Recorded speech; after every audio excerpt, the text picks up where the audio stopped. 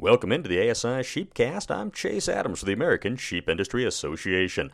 A busy summer as we continue to highlight the contributions of the American sheep industry to the overall economy and specifically to federal lands, as was discussed in depth during last week's House Oversight Subcommittee hearing with Montana sheep and wool producer John Hellie, chaired by Montana Congressman Gianforte, highlighting opportunities for grazing in federal lands. Following up on that, ASI continues to remain engaged as both chambers of Congress work to reconcile differences in the Farm Bill. ASI strongly supports both the House and Senate Farm Bills and will work to ensure the best provisions of both are included in the final legislation presented to the President.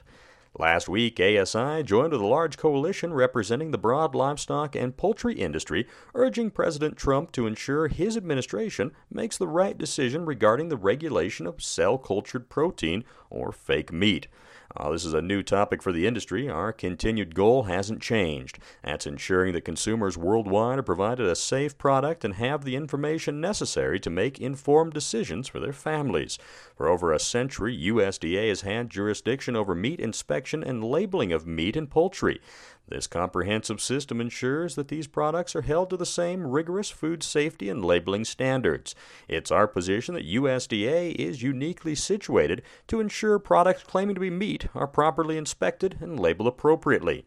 Lab-grown fake meat should follow those same guidelines and be held to the same standards as real meat and poultry produced by America's farmers and ranchers.